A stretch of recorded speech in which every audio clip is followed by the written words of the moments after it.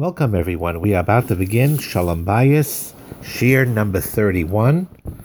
Email address, shalombayis777 at gmail.com.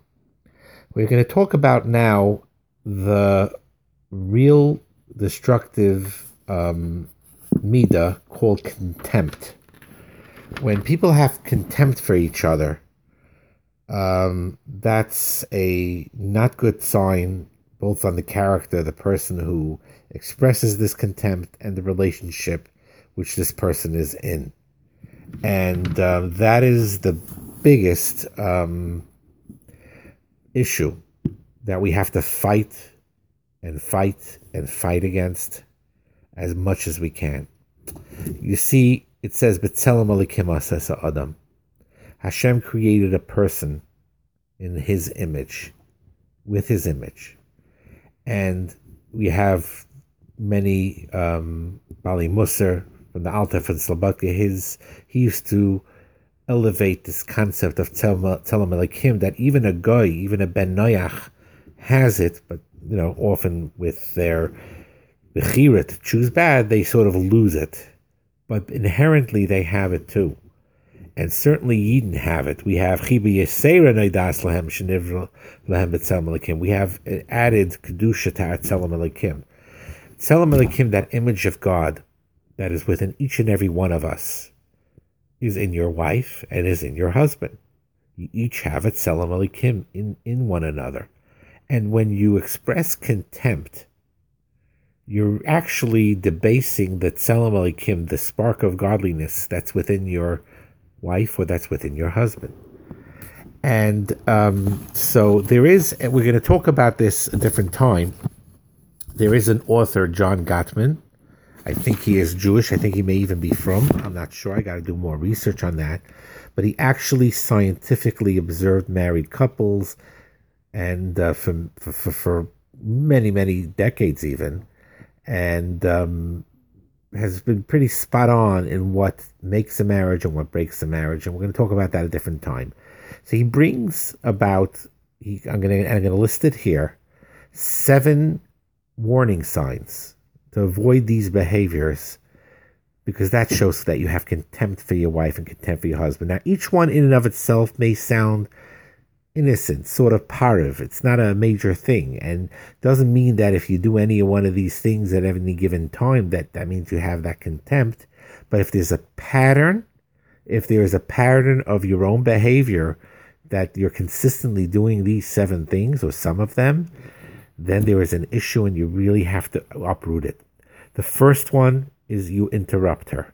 Too many times we don't listen to other people to learn what they think and feel.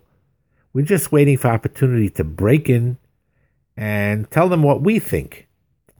And it's very important, this power of listening. And when you listen to somebody, you're allowing their inner being and their Tzelem Elikim to shine forth. And you listen, and you could process it, and then you could respond after she finishes expressing everything she needs to express. So try your best not to interrupt her. I'm saying in the female version, all you women listening, you extrapolate the other way around, but I'm using it in this expression now. The next thing is correcting. When they don't see eye to eye about something, then you sometimes view the other person as an opponent that you have to overcome, like a one-up on them. And no, you didn't do this right, do it this way. Oh, you made this mistake, do it that way. And it's better. Now, sometimes, of course, in marriage, you correct each other, but the correcting needs to be done when you engage in a conversation. I saw you did this, I want to understand why, and they explain why. And then you say, okay, that makes sense in a certain sense. Here's why I feel it should be a little different. You have a conversation. But when you just point out and you see something being done, and you right away say, boom, you're wrong. This is the way you do it. Do it this way. This is wrong.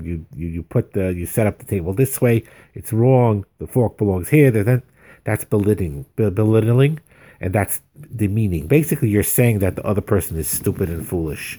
You're not saying it openly, but that's more or less what you're implying. That's the second thing. Don't correct her. If you're correcting, do it in a form of a pleasant conversation, back and forth in a calm with listening. Next thing, of course, which is obvious, is criticizing. You could disagree with a person, but it gets worse when you make it personal. And here's an interesting hop.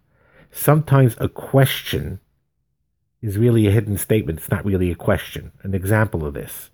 How on earth could you think that? That's criticism couched in a rhetorical question.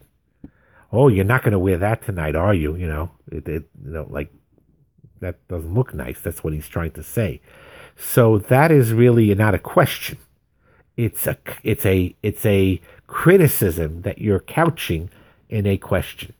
You're basically telling your wife, we don't like you the way you are. We don't like the way you choose how you dress.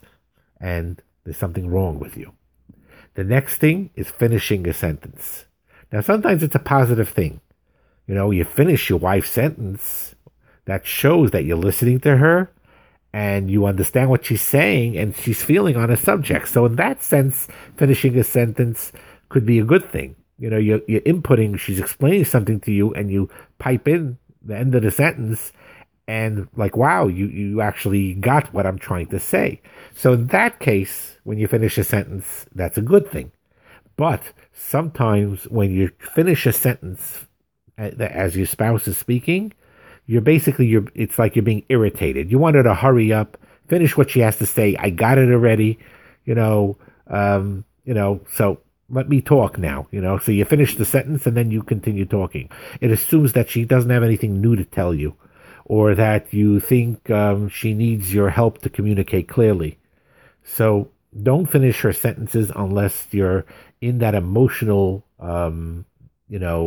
connection mode where you're really understanding each other. Then it's a beautiful thing and even okay. Hey, wow, But in these situations where you're trying to correct and it shows you're irritated, never let her finish speaking before you talk. And then, number 5, never make fun of her. Again, we talk about you could have a sense of humor. Like mild teasing, as long as you have to know your wife's personality, your husband's personality, that could be a nice thing in a loving marriage. But it could tear down if you go overboard. There's passive-aggressive behavior. We'll talk about it at a different time what passive-aggressive behavior is. But again, that is very important. We talked about that. We explained in another share how marriage jokes in a normal, humorous way could be a healthy thing. You don't have to always be serious all the time. You could have a sense of humor. But if you cross a line, these marriage jokes becomes vicious, cynical, ugly, destructive. And I think it killed many Shalom Bayis when someone really overstepped their bounds by some of these Sheva Bracha speeches. So you got to be careful with that. Okay, so that's another thing. You don't make fun of another person. You don't make fun of your wife. You don't make fun of your husband. Number 6, also showing contempt, is non-verbal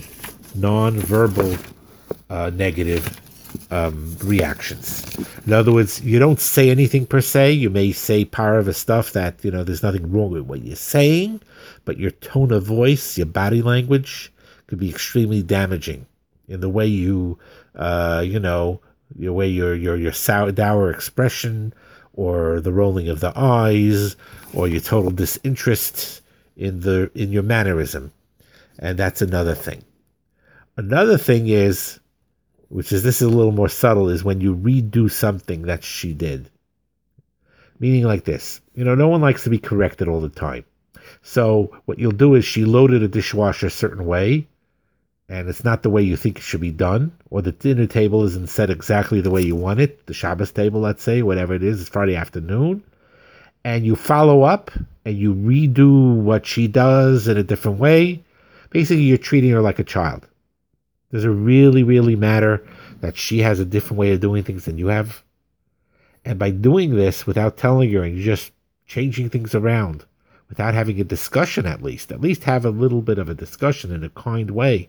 I'm just curious, when you have guests, let's say for Shabbos, you want the table to look a certain way, a little different, and your wife did a little different. If you already feel that's important, and then have a discussion. Have a nice, warm, pleasant discussion about it. Maybe let's try this differently. Maybe let's try that differently.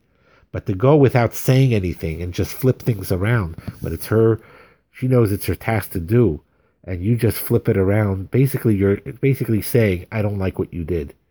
It's contempt, And again, all these things I just said, and write it down and think, and it happens here and there, doesn't mean that there's a contempt, But when there's a pattern, when it's a pattern rather than an exception, that's a concern. And the way to combat this, people have to learn to value what a neshama is. Your wife was a neshama that was up there tachas kisei hakavod before she was born, and so is your husband. They may look very unglamorous, often in your home in the regular routine of life, but that's what she really is, a Tzelem Elokim. That's what he really is, a Tzelem Elokim. And please review these 7 things and do your best to be opposite of that. Go to war against contempt.